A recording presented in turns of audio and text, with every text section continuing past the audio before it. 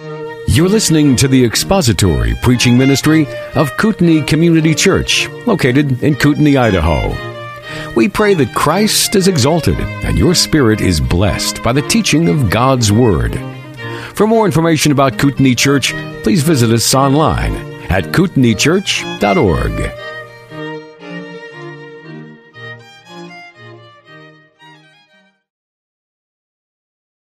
Father, we have gathered here to worship you.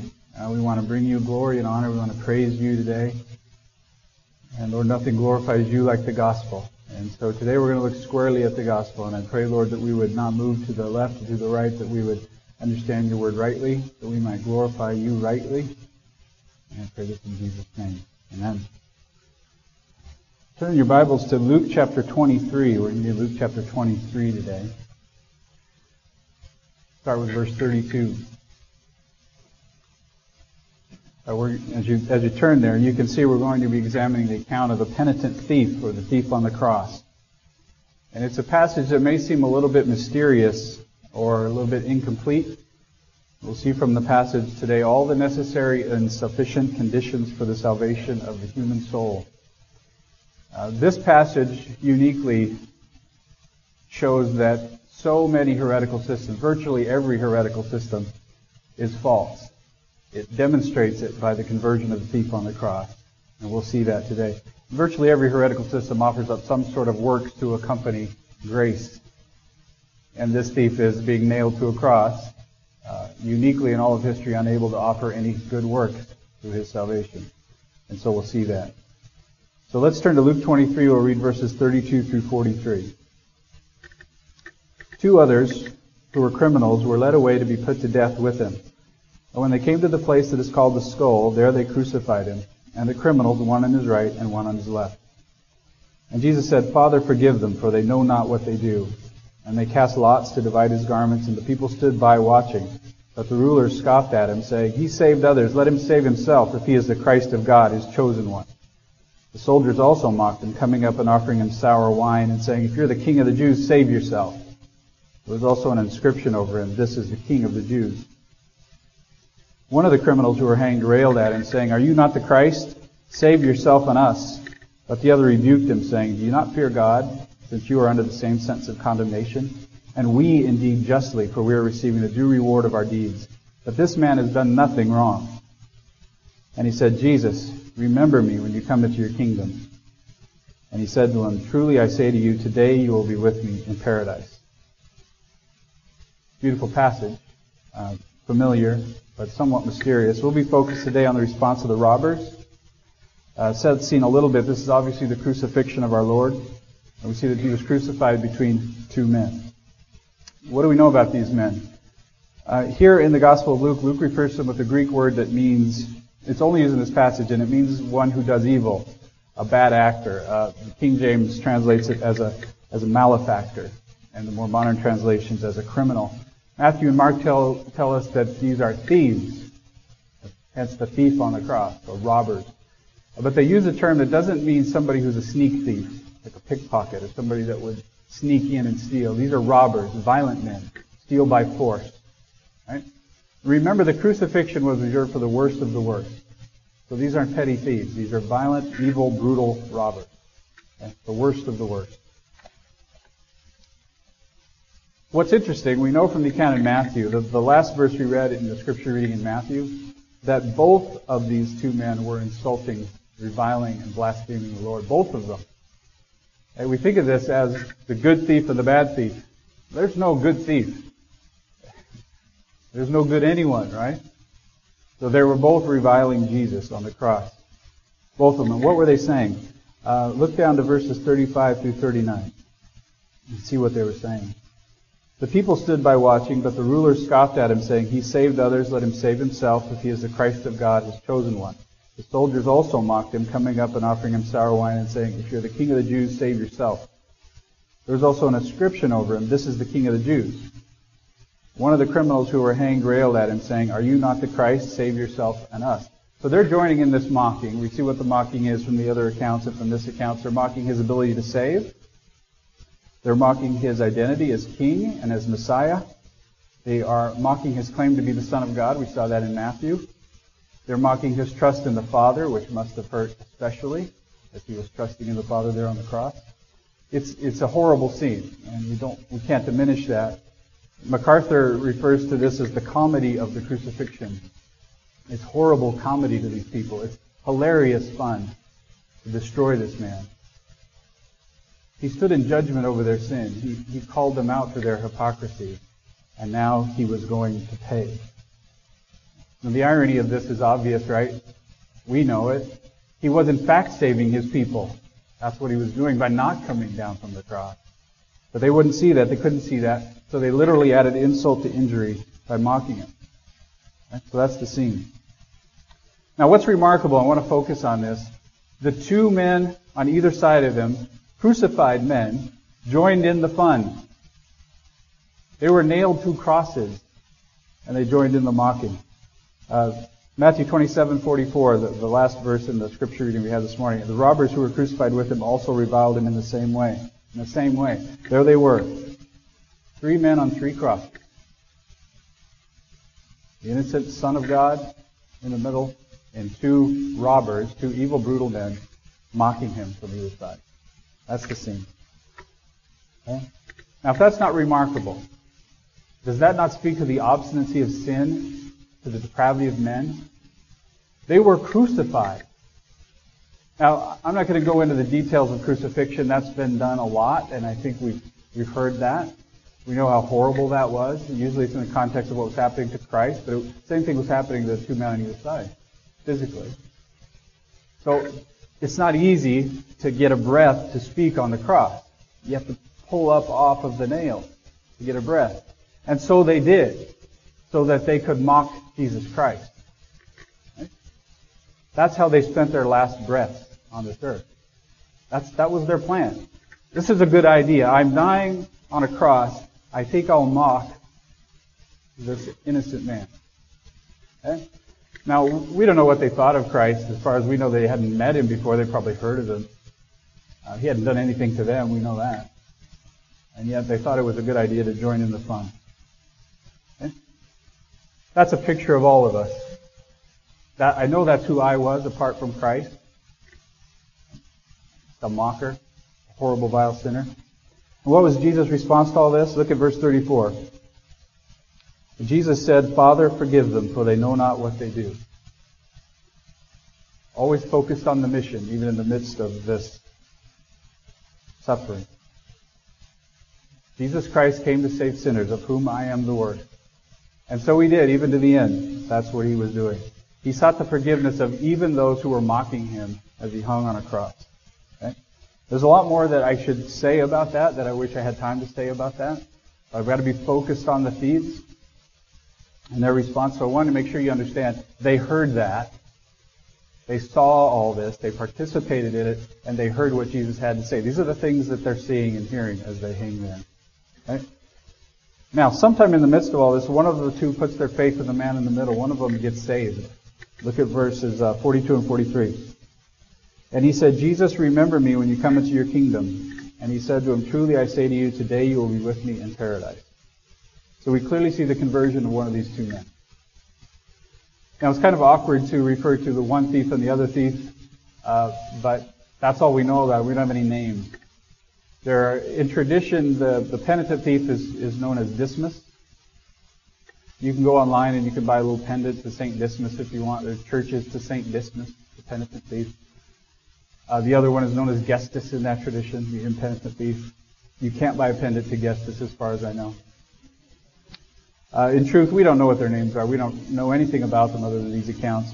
The next thing we know about them beyond this account, and the only other thing beyond this, is in the Gospel of John, and Jim will get to that in 5 or 6 years, about that when the guards came, they broke the legs of these 2 men to hasten their death. And they didn't Jesus because he had already died. That's all we know about them. Okay? This account. All right. So what can we tell from them about this passage? If this is what we know about them, what can we tell about them? First of all, the impenitent or unrepentant thief. Not mentioned again beyond this passage. We know he died within hours of this account, obviously. So is there any account of his spiritual condition? Yeah, I think so. And dying on a cross, he decided that the best thing to do was to mock Christ. And so, he died in his sin. Some people say, well, no, he made a request for salvation. He says, aren't you not the Christ? Save yourself and us. Well, what was he asking for? Was he asking for the salvation of his eternal soul, you think? Well, the other robber didn't think so. He rebuked him for it. He was just joining in the fun. The save yourself thing was something they'd been throwing at him all day. Right? Just mocking the fact that he couldn't. They thought was the fact that he couldn't. He wasn't asking for anything. He was just joining in the fun. One more big, funny joke. Okay? It shows the depravity of the human soul. This is from Calvin. He puts it this way.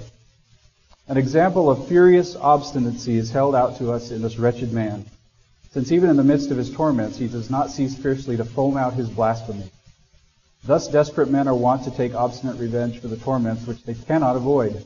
And although he upbraids Christ with not being able to save either himself or others, yet this objection is directed against God himself, just as wicked men, when they do not obtain what they wish, would willingly tear God from heaven. They ought indeed to be tamed to humility by strokes, but this shows that the wicked heart, which no punishments can bend, is hard like iron. It's impossible to be saved apart from God. But then there's the other thief. You can call him Dismas if you want. You can call him whatever you want. We don't know his name. He has a very clear change of attitude. And I want to go through his confession and see what we can see about him. Because I think in his account you see a perfectly clear vision, perfectly clear account of repentance and faith. So let's start with the reaction to the mocking in verse 40. It says, but the other rebuked him. But the other rebuked him. The penitent thief rebuked the impenitent thief. He told him to stop the mocking. Offered him a rebuke. Wait a minute. Imagine if you're the impenitent thief and you and the guy we now call the penitent thief have been mocking all day long for hours. And suddenly he says, hey, stop it. What gives? What happened? What changed? We know what changed, right? You know what changed? He was made alive. He was regenerated. He was quickened. Right? That's what happened. A new creature. It's obvious to us. He's been born again. All things have become new. That's pretty amazing. Think about that for a second. If you've ever been in severe physical pain, are you really having great intellectual, spiritual clarity in that moment? That's not usually how it works. Right? After my second back surgery, I had back spasms. And having back spasms is painful. Having back spasms at a surgical site is quite painful. It's the purest pain I've ever felt, pretty much. I never gave birth, so. Diane was there with me. We were trying to figure out what to do. I had no idea what to do. I just laid there and hoped to die. All right? Usually, severe pain does not bring this sort of clarity. But here, the Holy Spirit uses the point of crucifixion in this man's life to bring this sort of emotional, mental, spiritual clarity to him. It's a miraculous work of the Spirit. We know that because of the confirmation of the spiritual condition when Jesus says, today you'll be with me in paradise. This was authentic conversion. All right? So he rebuked him. I want you to see the first necessary step in salvation. This is the penitent thief saying, I don't believe that stuff anymore. The stuff I was spouting out a little while ago, I don't believe it anymore. You know how I was mocking his claim that he's the Son of God? I was mocking his claim that he could save others. I was mocking all that stuff. I don't believe that stuff I was saying anymore. I don't believe what you're saying anymore. The first thing you have to do is leave behind those satanic deceptions that stand opposed to the gospel. Those have to be left behind. You have to at least begin to question those things. Right? And that's what he did. I don't believe the mocking anymore. I believe that what he said about himself is true. I have to believe that. So what are the deceptions today? How about this? Many years ago, there was a very small dot, and it blew up, and everything came, and then it became other things over years, and then life came from it somehow. We're not sure, but we know it did. And then complex structures came out of nowhere, and So we don't need God. So there you go. That's proof that we don't need God. The proof there is no God. Got to leave that behind. At least the part that there is no God. You got to leave that behind. The Bible's been changed so many times. They changed it. They kept out the books that didn't agree with them. You got to leave that behind. A loving God would never send someone to hell. All of these, by now, very familiar to you deceptions, they have to be left behind. That's the first step. Okay? We talk about the role of apologetics. You can never convince anyone into the kingdom, but apologetics has its place in breaking down those fences. It won't save anybody, but it has its place to tear down those fences. Now, we don't know what happened with this thief, though. Look at it. Where's the apologetics here? Who's been talking to this thief? Who's been sharing with him these important scientific observations to convince him of the truth of Jesus' claim? We don't know what happened with the thief. I mean, there may have been conversations. We don't know. But here's what we know for sure. It's a miraculous work of the Holy Spirit in the life of this thief. He went from blaspheming to now rebuking the blasphemer. Okay? He just can't stomach the insult anymore. You can think of that as the first necessary step. Now look at the next. He rebukes the robber and he explains his rationale. He says, "Do you not fear God, since we are under the same sentence of condemnation?" Another necessary step in salvation, the fear of God. The first thief had no fear of God. This is now astounding to the penitent thief. How could you not fear God? Okay? Now let's think about that for a second. It's kind of astounding. The thief, the impenitent, unrepentant thief, here's what we know about him. He's a thief. He's a robber. He's a violent man. And he's hanging on a cross for that crime. He knows he's a thief because he is a thief. He knows it by the laws of Moses. Presumably a Jew knows the laws of Moses. The law of God's written on our hearts. He knows that stealing is wrong and beating somebody up to take their stuff is wrong. He knows that. He knows he's guilty before God. He's broken the laws of God. He knows he's guilty. And he ought to fear God because he's broken the laws of God. But he doesn't. And the penitent thief says, you know you're guilty. Where's the fear of God? This is just unbelievable to the penitent thief. What's the difference between the two men? Psalm 36:1. This is also quoted in Romans 3, so it'll be familiar to you. Transgression speaks to the wicked deep in his heart. There is no fear of God before his eyes. That's all of us apart from the regenerating work of Christ. We have no fear of God. The fear of God is a gift of God that is given at our regeneration, at our awakening. So that's biblical anthropology, right? In one verse. There's no fear of God before their eyes. Apart from Christ, there's no fear of God before any of our eyes. Okay? Fear of God is the beginning of wisdom, and it's a necessary part of salvation. When we say we're saved, what are we saved from? Ever thought about that? Sure you have. We're saved. What are we saved from? I'm saved. We say, well, we're saved from sin. That's right. We're saved from sin. We're saved from the power of sin and the penalty of sin. We're saved from hell. We're saved from death. Yeah, all true. But it's most appropriate to say that we are saved from God. And don't miss that. We're saved from God. Okay? God was our enemy, and it was His wrath that was going to be poured out on us. When we're saved, when we put our faith in Christ, we're saved from God. And apart from Christ, we ought to fear Him. We ought to fear that judgment. Okay? So we see a rejection of false ideas, and we see a fear of God. Those are necessary conditions, but not yet sufficient. The man's not saved yet by those things. Look at verse 41. He says, "And we indeed justly, for we are receiving the due reward of our deeds." We indeed justly. In other words, we're being punished fairly for our deeds. So what does that demonstrate? That's that awareness of sin. Okay? Understanding your sin and the judgment to come. He understands it. That's absolutely necessary for salvation. Jesus said, I desire mercy and not sacrifice. I came not to call the righteous, but sinners. A self-righteous person has no hope of salvation. If you do not acknowledge your sin and understand that you are a hopeless sinner in need of salvation, in need of a Savior, you have no hope of salvation. It's absolutely essential. And now the thief demonstrates that.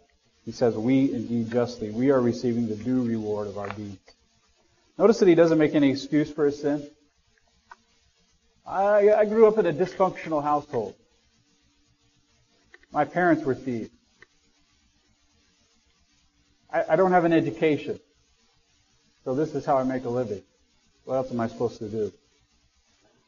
I'm no worse than the next guy. Look, I've done some good things too. I've helped little old ladies across the street. I've helped big old ladies across the street. I've helped all kinds of old ladies across the street. One time when I stole a bunch of money, I gave some to the food bank. All right? I mean, all these weird justifications that sound weird when somebody else says them, but when they boil up in our own brain, they sound perfectly reasonable. He doesn't offer any of those. None of them. I'm guilty. He just admits his sin. We indeed justly. Rejected false notions about Christ. He's come to fear God rightly, and now he's expressed a right attitude towards his sin. He's confessed it, acknowledged his guilt. So where does that leave him? Does it save him? No, repentance alone does not save. Repentance is necessary for salvation. It's used almost interchangeably with faith in the New Testament because it is so tightly wound in with faith. It's necessary. But the sin debt still remains. You can have that godly sorrow. You can even have all the aspects of repentance. You're turning in every aspect from sin toward God. But if the sin penalty is still there, you're still unsaved. You still have a penalty to be paid. So now what? Look at verse 41. He says, this man has done nothing wrong. Another necessary step in salvation. You have to rightly identify the Savior. And he just did. This man has done nothing wrong. Now hear this. This is what makes this passage a little bit confusing. This is a frank admission that Jesus is the Messiah. That he's the Son of God and God the Son. He's able to forgive sins. He is the Savior. It's an admission of all of that. And why do I say that? He has done nothing wrong. What is all the mocking? What's the punishment for? What's Jesus accused of? Blasphemy for saying that he was God, that he was the Son of God, that he was able to forgive sins, that he was able to do all the things that he said he would do, and that he was who he said he was. And so this man is saying he's done nothing wrong. Everything he said is true. Everything I've heard you mock him for today, mocking is wrong. He is those things he claims to be. Okay? He got the Savior right. And that's necessary for salvation. This is saying much more than he's just not guilty of the crime, that he doesn't deserve punishment for crime, as we would think of crime. Because his crimes are blasphemy. That's what he's been accused of. Okay? So this has to be understood. There's only one Savior. There's only one Savior. And it's Jesus Christ, the Lord. That Jesus has presented here in His Word. There's no other Savior. Now, there's lots of fake Saviors out there you can choose from. We've looked at a lot of them in the high school class over the last, years. Baha'u'llah. Some of you guys remember Baha'u'llah? Or the Buddha? Or David Koresh or Jim Jones, or all of these would-be saviors, right? Fake. All fake. There's only one Savior, and it's Jesus Christ the Lord.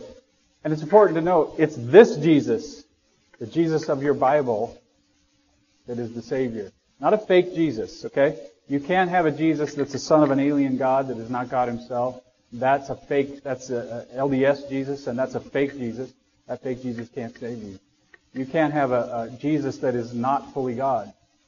You can't have a Jesus that is not man. That Jesus won't save you either. Okay? You have to have this Jesus, fully God, fully man, the Jesus Christ of the Bible. Right? And the thief understood who the Savior was. He understood who hung next to him. This man has done nothing wrong. So the thief rejected false views of the gospel. He's begun to fear God. He's acknowledged the depth of his sin. He's seen the identity of the Savior. And now look at verse 42.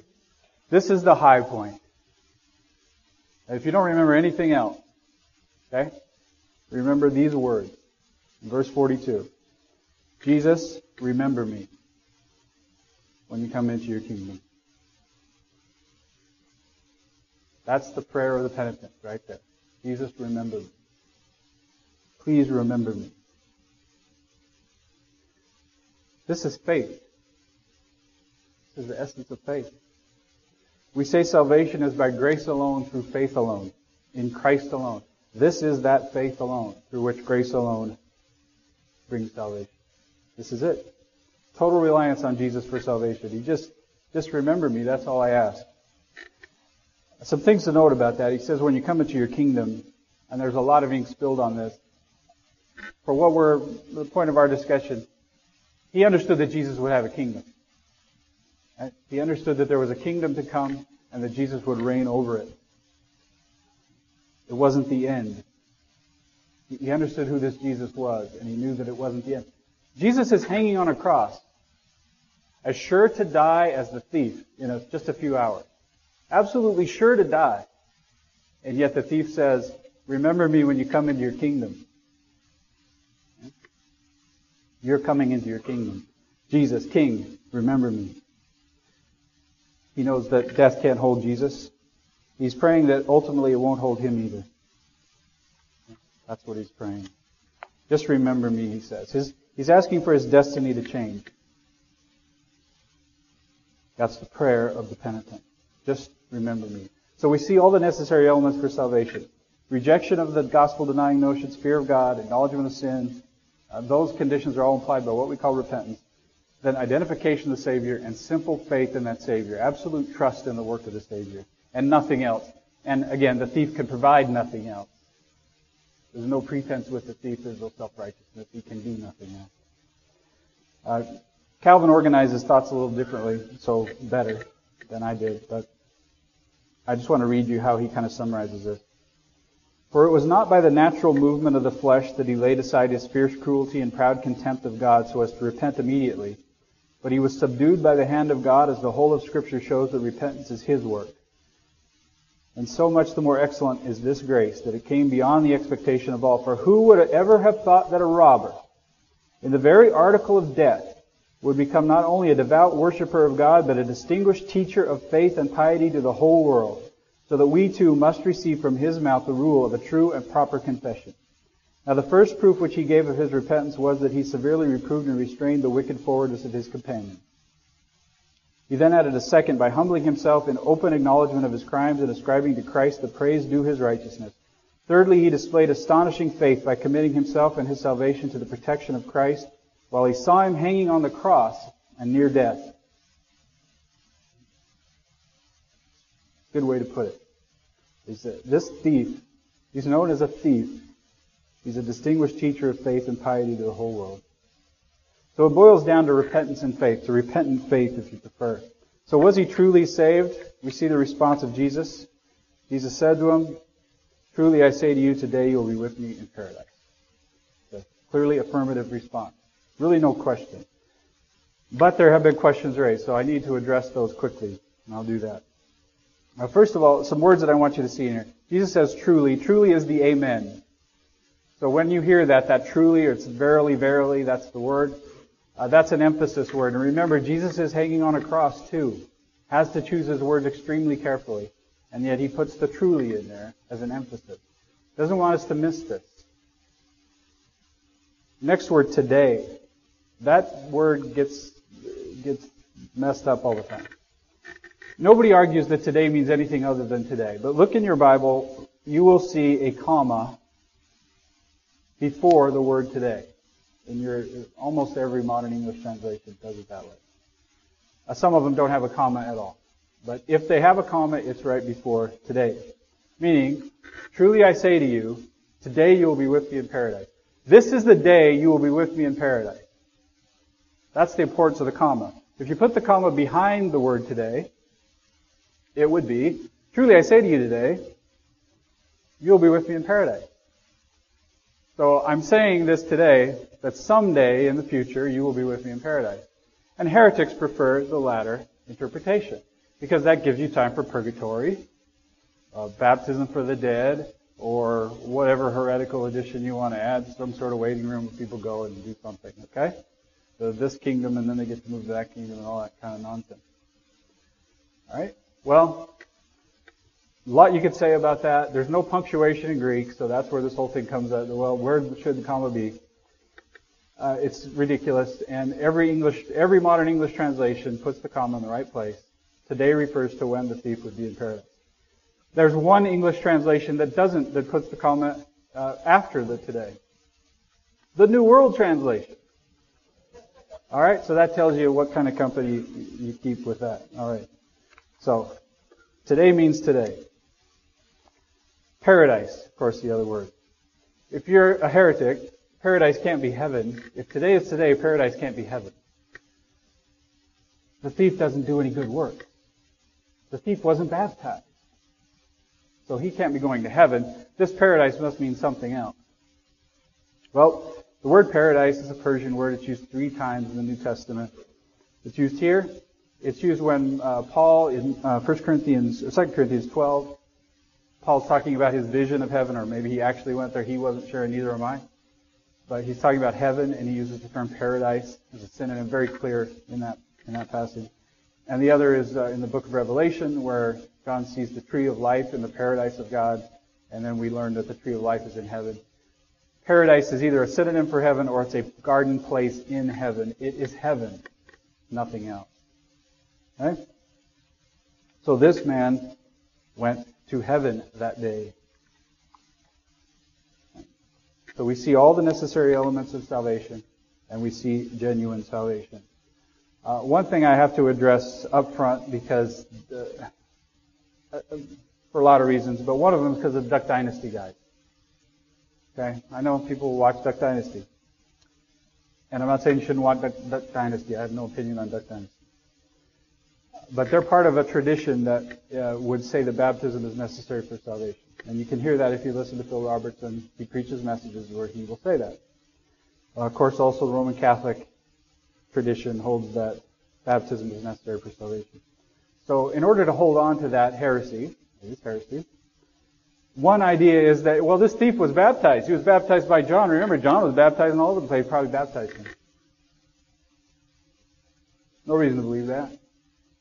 If he was baptized by John for repentance, and listened to John tell him about the Savior to come, and when he pointed to Jesus, it didn't take, did it? Alright? So, that makes no sense. We have no reason to believe that. Augustine, some of you say Augustine, of course a great teacher. We have to be careful whenever we talk about him. He lived in a time when theology was all messed up, let's put it that way. And he was trying to reconcile sometimes biblical theology with the teachings of the church at the time. So we kind of went back and forth on some things. I want to be critical of him. But he came up with this. The thief who then believed as he hung by the side of the crucified Lord, remember, he's trying to keep baptism as necessary for salvation. Desperately.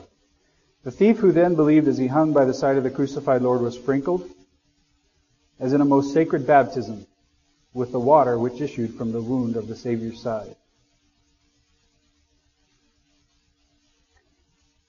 He was baptized by the blood and water that issued from the side of the Lord. It's just freakish. Right? It's just trying to hold on to a heretical notion. And to be fair to him, again, he moved back and forth on this subject. So, but that is one idea that's still out there in Roman Catholicism. Okay? So what's missing? Baptism is missing. Any good works are missing. All of that stuff is missing. And the thief is just absolute evidence that none of that matters for salvation. Because he didn't have any of it, and he was soundly saved. Okay? Absolute proof, refuting any of these heretical notions. Right? So what are the applications? I think there's many, but we'll just do 2. First, we see in this account a full documentation of conversion. It's a full documentation. It's absolute proof again. Salvation is by grace, through faith, and that not of yourselves. It is a gift of God. So don't let anyone add to this simple gospel, because when you add to it, you destroy it. And it can't save you if you add to it. And don't think you brought anything to the table. You brought as much to the table as did the thief. Nothing. All right, the second application. The two thieves are obviously, they're real people. This is a historical account of two real individuals. But they're also very much representative, aren't they? Okay? So which are you? I guess that's the question. Are you here engaged in sham worship, making a mockery of Christ, and you never put your faith in Christ? It's a sham then. You're mocking Him, subject to judgment and wrath to come. You ought to fear God. Okay? If you put your faith in Christ, you rest totally on Him for salvation because you did fear God because of the penalty for your sins. Then this is a time of worship, of understanding the true gospel. Okay? Let's pray. Oh, you are grateful for the gospel, grateful for this account of this thief. Look forward to meeting him and understanding what that day was like for him. Grateful for the account of grace. Grateful, Lord, that it doesn't depend on us because it wouldn't stand. We're grateful, Lord, for all that the Son went through that day. Sorry for our sin. Sorry for our sin that put him there, but so grateful, Lord, that you did that for us. And thank you again. In Jesus' name. Amen. Thank you for listening to the latest podcast from Kootenai Church. If you'd like to learn more about Kootenai Church or to donate to our church ministry, you can do so online by visiting kootenaichurch.org. We hope you enjoyed this podcast and pray you'll join us again next time. Once again, thank you for listening.